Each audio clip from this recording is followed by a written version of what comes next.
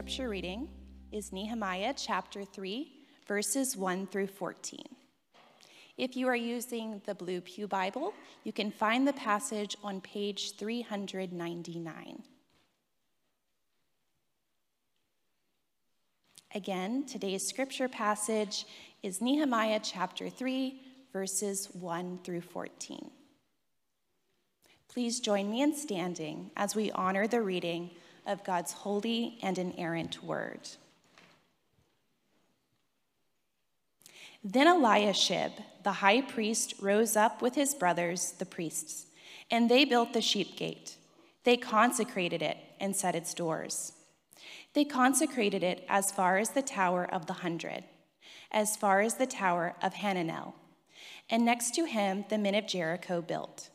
And next to them Zaccur, son of Imri, built. The sons of Hisenah built the fish gate.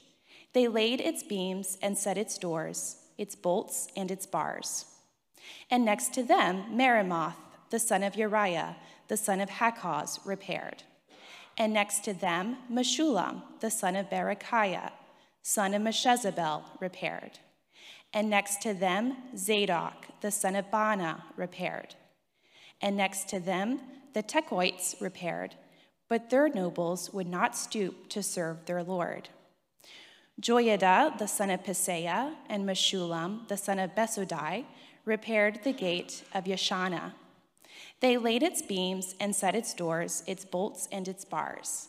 And next to them repaired Melatiah, the Gibeonite, and Jadon, the Meronothite, the men of Gibeon and of Mizpah, the seat of the governor of the province beyond the river. Next to them, Uzziel, the son of Harhiah, goldsmiths, repaired. Next to him, Hananiah, one of the perfumers, repaired, and they restored Jerusalem as far as the broad wall. Next to them, Rephaiah, the son of Hur, ruler of the half district of Jerusalem, repaired. Next to them, Jedaiah, the son of Harumaph, repaired, opposite his house. And next to him, Hattush, the son of Hashabneah, repaired.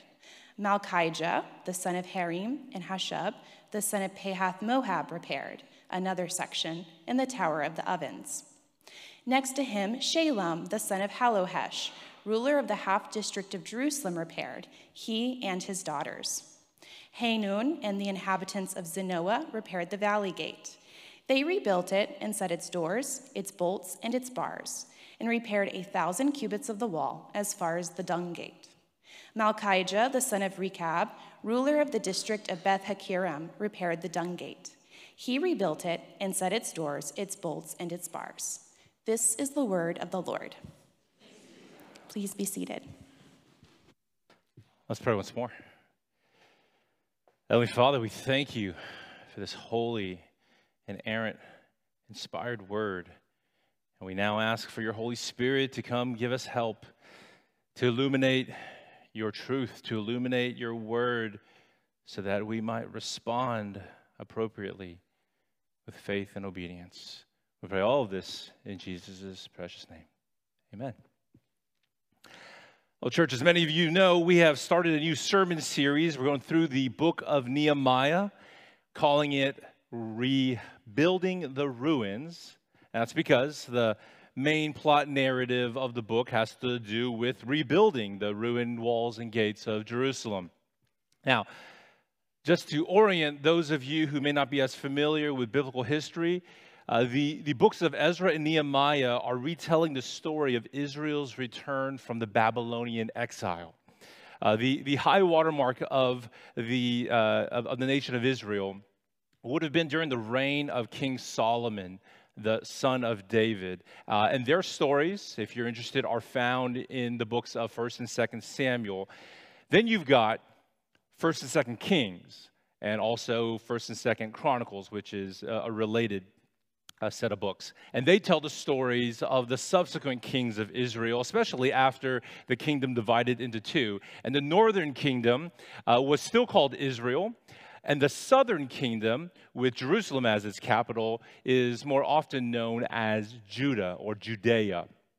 And in the last few chapters of 2nd Kings, or in 2nd Chronicles, It describes for us the rise of the Assyrian Empire and their defeat of the entire northern kingdom of Israel. But by God's mercy, the southern kingdom, Judah, is spared. They're able to repel the Assyrians. But in time, towards the end of 2 Kings, the Babylonian Empire rises up, overtakes the Assyrians, and eventually they invade and conquer Judah, destroying Jerusalem, burning its gates, tearing down its walls, and the vast majority of its citizenry are deported to Babylon, which is located in modern-day Iraq. Now, most of the Old Testament prophetic books, books like Isaiah, Jeremiah, Ezekiel, Daniel, they're all focused on the time period known as the Babylonian exile. They're all prophesying to the people in exile, telling them of one day God is going to move his mighty hand and he's going to return his people back to the promised land. And it's the books of Ezra and Nehemiah that tell us that very story. To tell us the story of just how God did that and who he raised up to lead this effort to return his people to the promised land, which took about 50 years after the fall of Jerusalem. After 50 years later, the first group of returnees come back to Judah, into Jerusalem, and they quickly reoccupy the city and they rebuild the altar of God so that sacrifices might resume once more. But actually, it's not until 20 years later, is the temple itself finally rebuilt. Now, by the time Ezra arrives on the scene, and he's there to help recover the law of God, the Torah, so that the will and the ways of God are once again reestablished among the people, when Ezra comes back, it's well over a century has passed since the deportation. And it's actually 13 years later, according to the chronology here, that when Nehemiah shows up. And so he arrives, and his story, of course, is about the effort to rebuild the walls and gates so that Jerusalem might function once more as that city on a hill, shining God's light into a dark world. So, friends, that's just a quick summary of the background and the overall plot narrative of the book.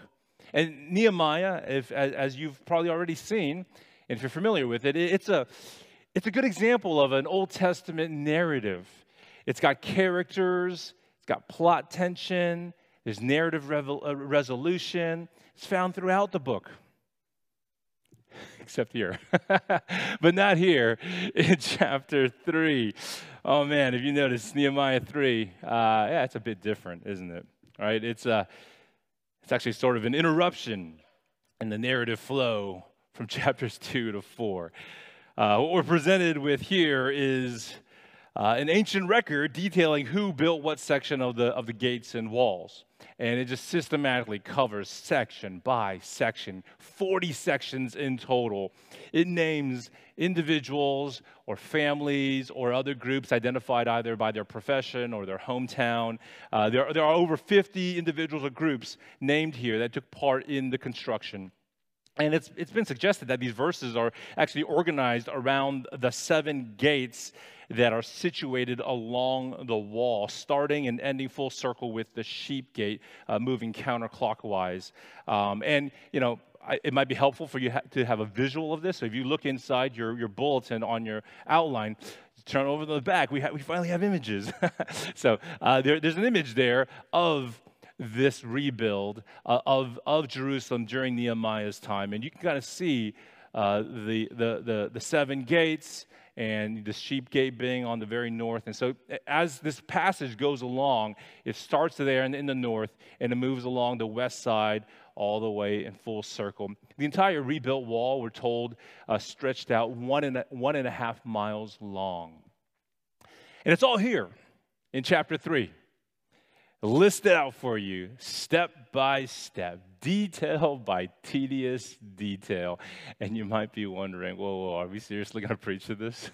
Like, are we seriously going to have a sermon on all of this? And, honestly, I was asking myself the same question earlier this week. I was like, what am I going to do with this passage? There is some dense material here. I mean, let's be real. These are the portions of Scripture we typically skim through, all right? Like when you hit a genealogy, or you get to a census list, or a step-by-step description of the tabernacle or the temple and all the materials and the measurements, it's understandable. You begin to gloss over some of the verses, and you kind of speed read, right, until you get to the next narrative section. This chapter is no different. And so it's tempting to just skip on over and let's just go right to chapter 4. Let's just preach chapter 4. But as I said before, we're committed here in this pulpit to preaching through whole books of the Bible because we believe in 2 Timothy chapter 3, verse 16, where it says, all scripture is profitable for teaching.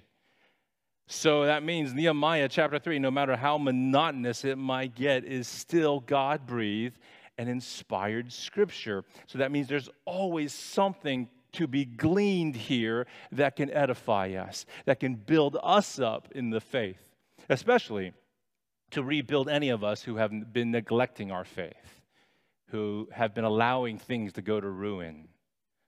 I believe there is a word here for you.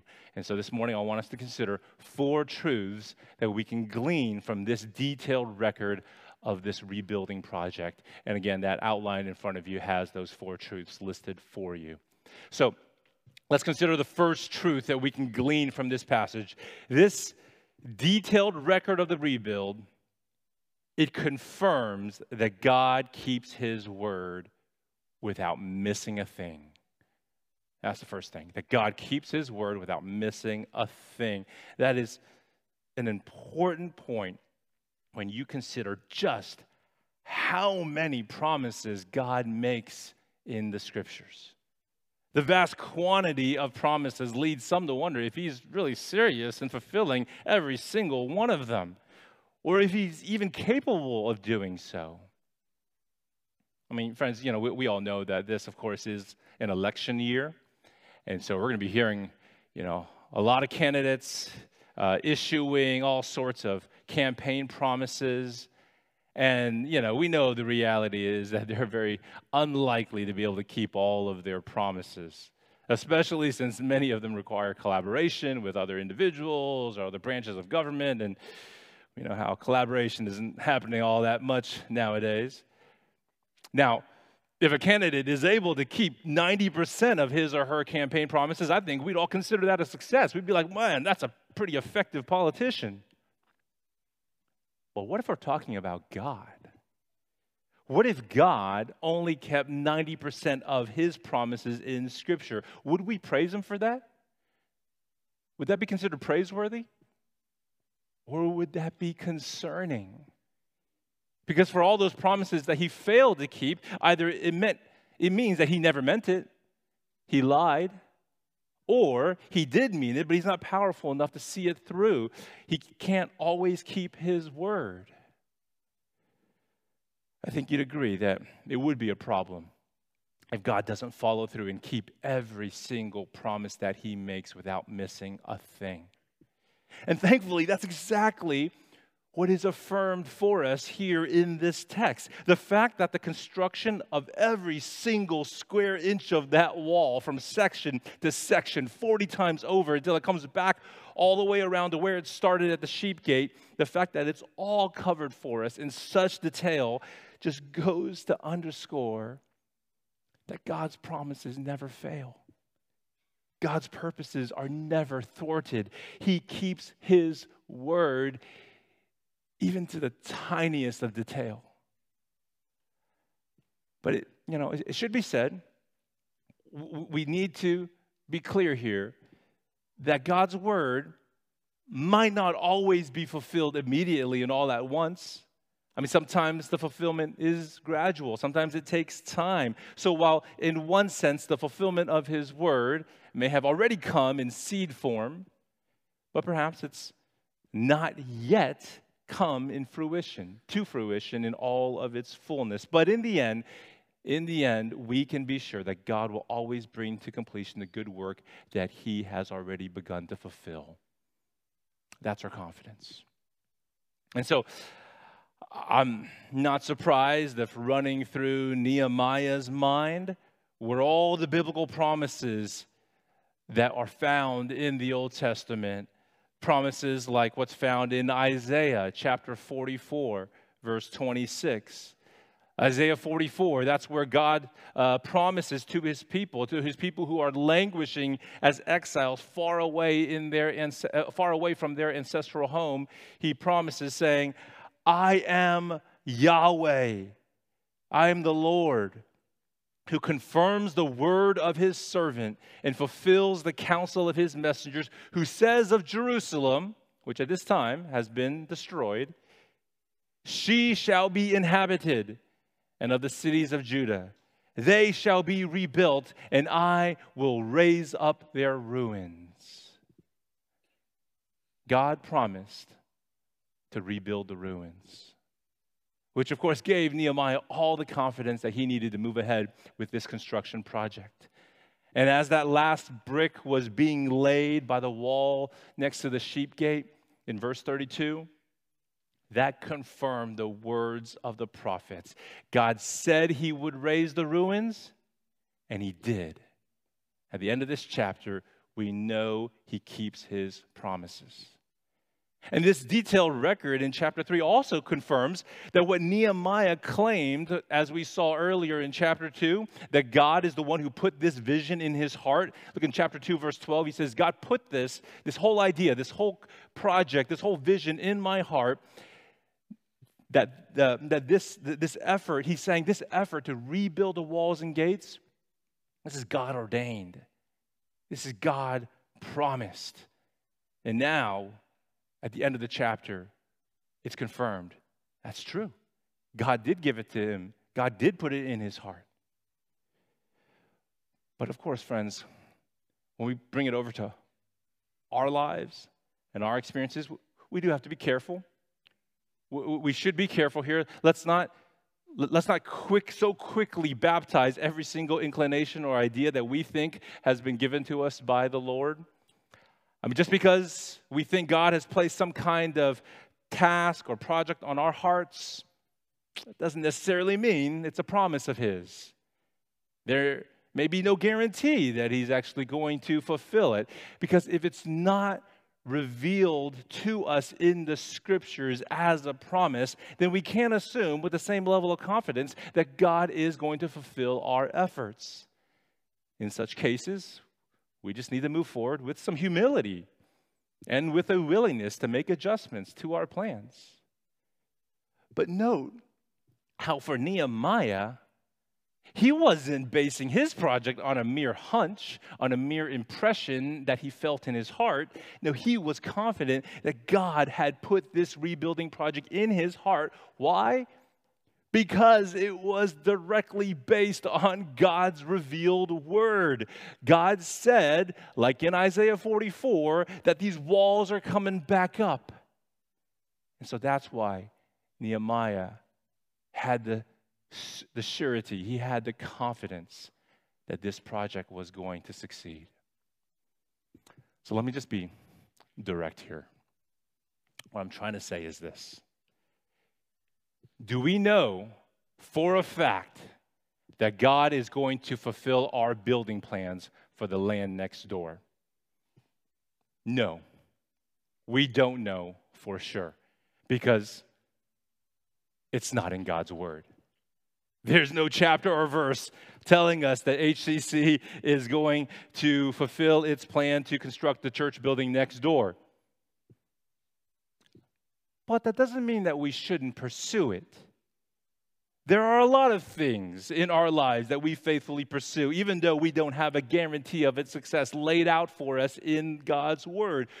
We just have to be, like with many other things in life, we have to be humble and careful and good stewards of the resources that God has entrusted to us, and to make necessary adjustments along the way if needed.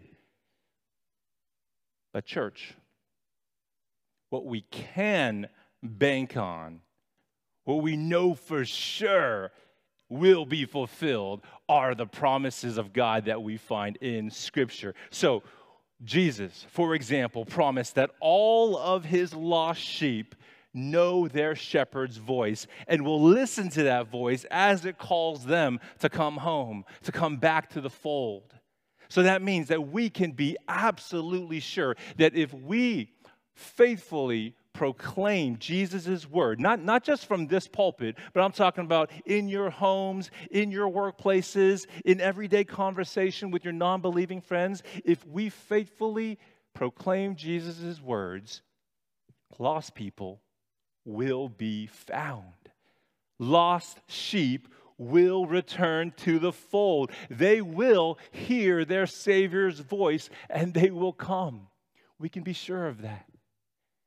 And if a new building next door helps to facilitate our efforts to preach and teach and proclaim God's word so that the voice of Jesus spreads far and wide across this city and to the ends of the earth, if that's the purpose, well then yeah, let's go for it.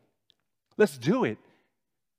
But let's just be clear with what promises in Scripture we can be banking on, trusting that God will keep His word without missing a thing. So that's the first truth that we can glean from this detailed record. God keeps His word. Here's the second truth. This detailed record of the rebuild stresses the importance of strong spiritual leadership. The importance of strong spiritual leadership. Notice with me, who doesn't show up in this chapter? You don't read of Nehemiah in this chapter. I know there's a Nehemiah named in verse 16, but that's actually referring to another brother of the same name. That's not our Nehemiah. I think his absence in this chapter is significant because obviously he is, the most well-known character in this book, but he is more of a governor in this community. But notice who's the first man to step up and to initiate the rebuild. It's the high priest of Israel, the most prominent spiritual leader among them. Let's look at verse 1 again. Then Eliashib, the high priest, rose up with his brothers, the priests, and they built the sheep gate. They consecrated it and set its doors. They consecrated it as far as the Tower of the 100, as far as the Tower of Hananel. So the high priest of Israel took it upon himself to get the construction going. And his attention was focused on rebuilding the sheep gate and the adjacent wall stretching out as far as 2 defensive towers. Now, this, if you're looking at that map, is the gate located on the north side of the city, and it was the entrance into the city closest to the temple grounds. And it got its name from all the sheep that worshipers would be leading through its entrance in order to bring to the temple to sacrifice. Now, along the 1.5 mile stretch of wall, it was this section that was arguably the area of greatest need. Because unlike in other areas, this section of wall was completely destroyed. That's why, if you notice, in verses 1 to 3, you're going to see the verb here for build, and not the word for repair. Repair doesn't show up until verse 4, and then on, it's all about repairing. But in the first couple verses, they have to build back up. And that's because scholars think the Babylonians likely breached the walls on this side of the city, completely demolishing it. And so the city was most vulnerable at this section. That's one reason why Eliashib starts here. But beyond the physical vulnerability at this section of the wall, the high priest, along with all of his brothers, the other priests, they took the lead and they chose this section because of its proximity to the temple. Because this is their way of stressing the priority of the temple. This is how you communicate to everyone that the worship of God is the most important thing. You see, something that you notice later in these verses, if you were to actually, and I do encourage you, at some point today, read through this entire chapter. And what you're going to notice is that many people work on sections of the wall that are closest to their home, which makes perfect sense. I mean, people are going to care the most. They're going to be the most careful in the project. They're going to work the hardest on the sections that have the highest personal stakes for them. But notice how Eliashib, the high priest, prioritized the house of God over his own. Look later with me in verses 20 to 21. In verses 20 to 21, he left, as it mentions here, he left the repair work on the section of the wall near his house. He left it for others to deal with because he was more concerned about the walls near the temple, God's house. And that, my friends, is what strong spiritual leadership looks like. Spiritual leaders take the initiative. They step forward. They rise up. And without self-serving motivations, they're there to serve. That's how spiritual leaders lead. Not by compelling people by sheer force. Not by wielding their authority in a domineering manner. No, their leadership over you looks to you like service. It feels like they're serving you as they lead you.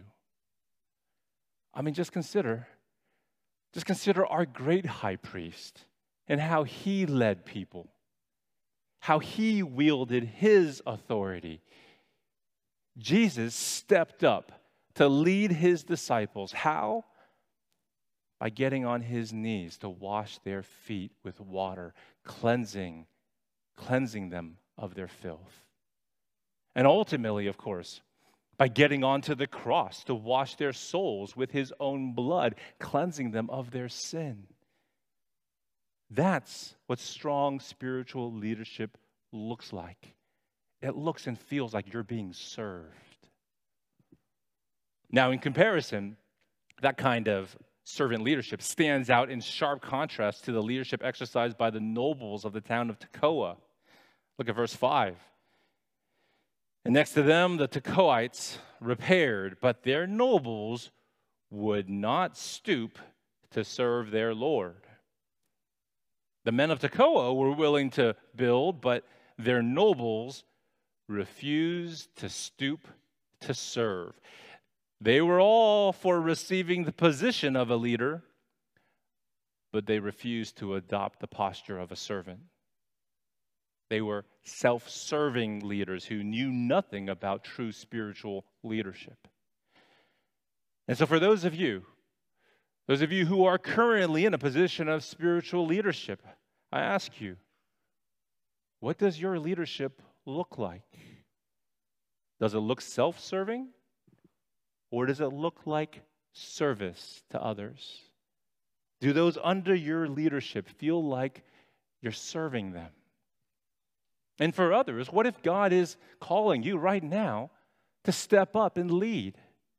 Every church, every ministry, every project needs strong spiritual leadership. I hope you heed the call. I hope you rise up. I hope you lead. Just make sure that when you do, it looks and feels like service.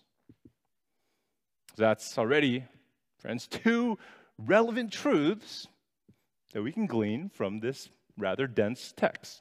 All right, here's the third. This detailed record of the rebuild demonstrates how a diverse body can work side by side to fulfill a singular purpose. A diverse body working side by side to fulfill a singular purpose. If you do take the time to read through the entire chapter, you can't help but notice just how diverse the people are who work on these walls. But despite all their differences, they come together to finish one task. And then notice how you've got cooperation between men and there's women involved. Look in verse 12. Did you notice the mention of the daughters of Shalom getting involved? So men and women. And then you got priests and lay people working together.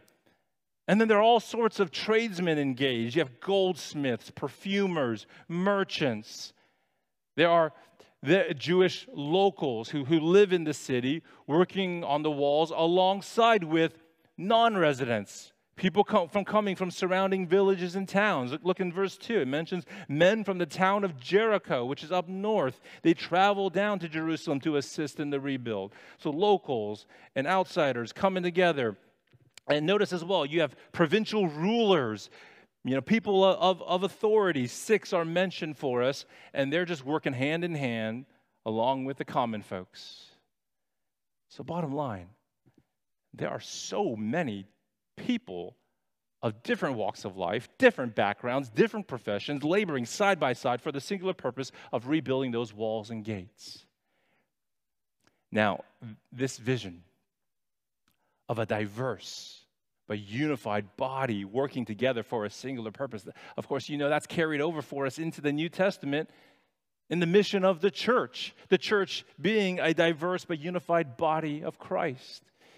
You got Hebrews chapter 12, verse 22. Hebrews 12 saying that we belong to the city of the living God.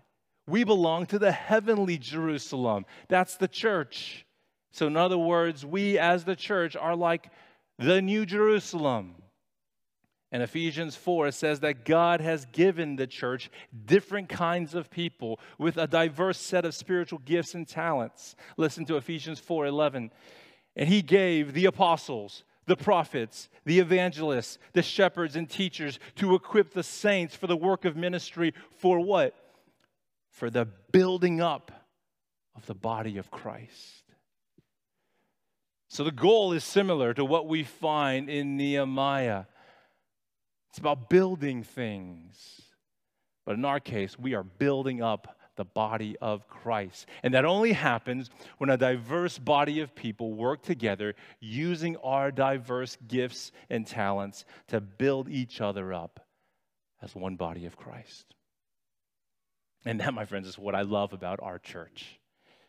We have different people of different professions, with different spiritual gifts and different natural talents and different amounts of resources. We have 3 different congregations speaking different languages, coming from different cultures, which means we have plenty of factors that could divide us, that could distract us from the task that God has put before us. But it also means that we have an amazing and unique opportunity to glorify our God by staying united, working side by side, hand in hand, committed to our one gospel mission to both grow and to build up the body of Christ, to make and to mature more disciples of Jesus. Just like the diverse remnant community in Nehemiah's day, who were united and committed to rebuilding those walls and those gates. That's a vision for us. That's the task at hand for us. Well, there's one more truth I believe we can glean from this passage, and here's our final point. This detailed record of the rebuild highlights the centrality of our spiritual mission as the people of God. Highlights the centrality of our spiritual mission. This brings us back to certain details in verse 1 that we skipped over earlier. Look back at verse 1. And notice how it says that after rebuilding the sheep gate, they consecrated it. And they set its doors. And then they consecrated the adjoining section of the wall leading up to those 2 towers. It's that act of consecration, which, notice, happens only here on this section of the wall, nowhere else along the entire stretch. This act of consecration stresses the spiritual nature and mission of this entire construction project. Because to consecrate something in the Old Testament means that you are setting it apart. You are setting it apart as holy and dedicated to the worship and service of the Lord. That's what it means to consecrate something. So to consecrate this section of the wall nearest the temple where the glory of God resides, this act of consecration was their way of saying that rebuilding the walls and gates is not just for our physical safety. It's ultimately about recovering our spiritual witness as the holy city of God. It's about showing the nations how blessed it is to live in a covenant relationship with the God of heaven. But the problem, of course, is that our spiritual witness is in jeopardy so long as our walls are down and our gates remain burned.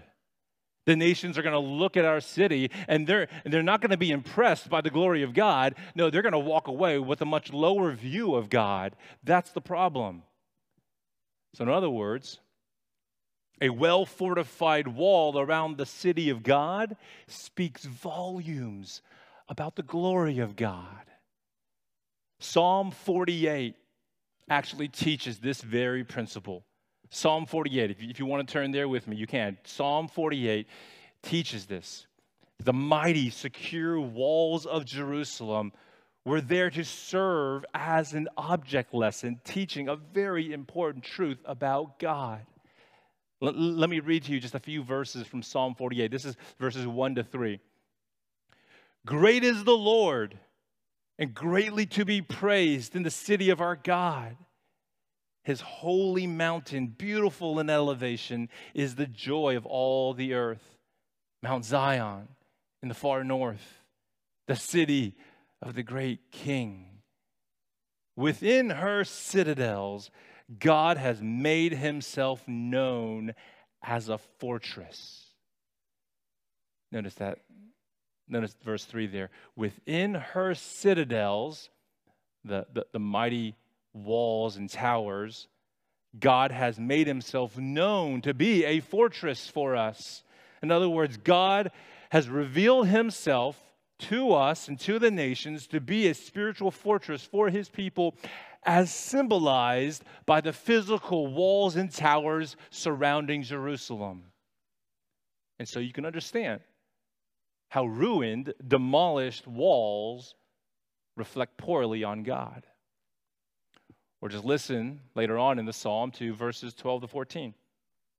Verse 12, walk around Zion. That's just another name for Jerusalem. Walk around Jerusalem, go around her, number her towers, consider well her ramparts, go through her citadels, that you may tell the next generation that this is God, our God, forever and ever. He will guide us forever.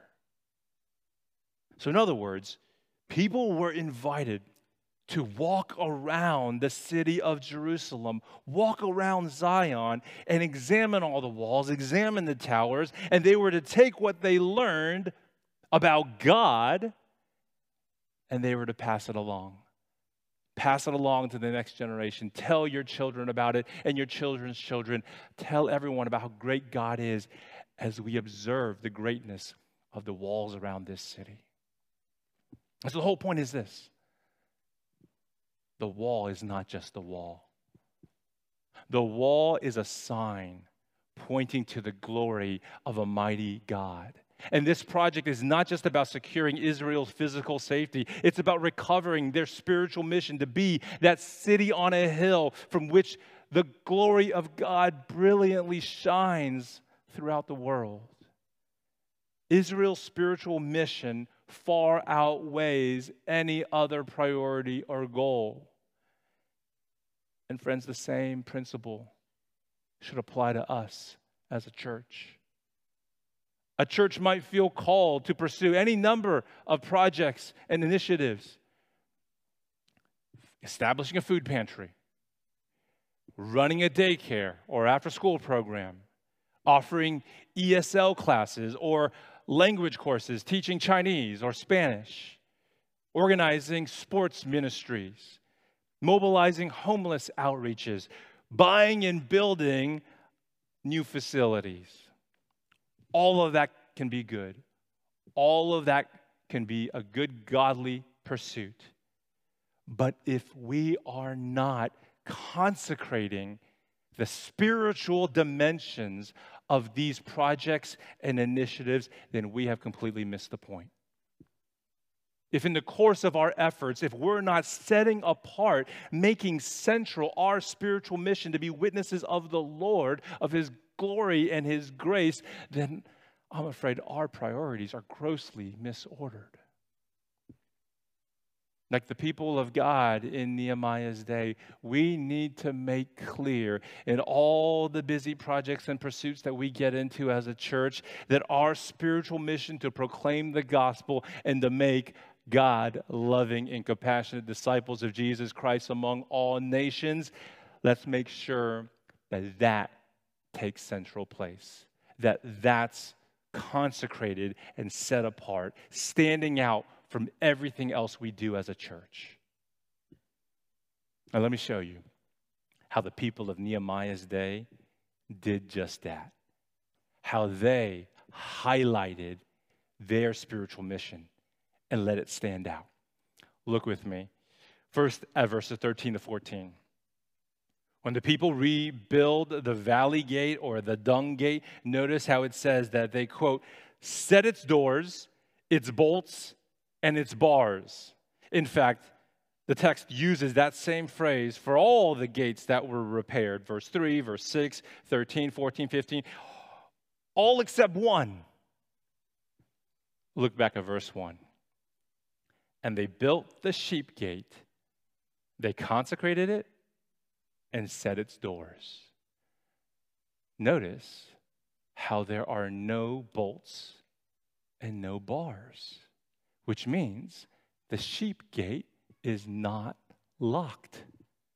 It remains open, signaling that the city of Zion welcomes everyone, all nations, all peoples, all tribes and tongues, to enter through the sheep gate, to come and to worship the Lord. That is how they kept their spiritual mission central. Because even after all the walls, all the gates were rebuilt, they are high and mighty, keeping them safe, keeping them secure. What they set apart, what stood out, was this sheep gate with its welcoming doors. And as the story of Scripture goes, we know that many centuries later, the Lamb of God, who takes away the sins of the world, entered the gates of Jerusalem riding on a donkey. And in 5 short days, he was hanging on a Roman cross, dying for our sins. But he defeated our sins, and he defeated death, and he rose again on the 3rd day. And now, the good news is that whosoever believes in him will be saved. Jesus even described himself as a new sheep gate. In John chapter 10, he said, I am the door of the sheep. If anyone enters by me, he will be saved and will go in and out and find pasture. So, church, what this means is that in every effort and every endeavor that we take on, let's make sure to keep central our commitment to preach this very good news and to hold out this invitation to come to God through Jesus Christ our Lord. That's to be consecrated and set apart as the most important thing in this church. Let's pray. Father, thank you. Thank you for giving us a text that at first glance we might just skim over. But thank you, Lord, for giving us this moment to go a little deeper and to see that there are some truths that we need to take to heart and that will shape the way that we, even as a church, carry ourselves through the course of this coming year. Oh, Lord, as we see projects and initiatives on the horizon, Lord, help us to keep the gospel. Help us to keep Jesus and his work and his invitation for all to come to him as the most important thing, the most set apart thing that we do this year. In Jesus' name we pray. Amen.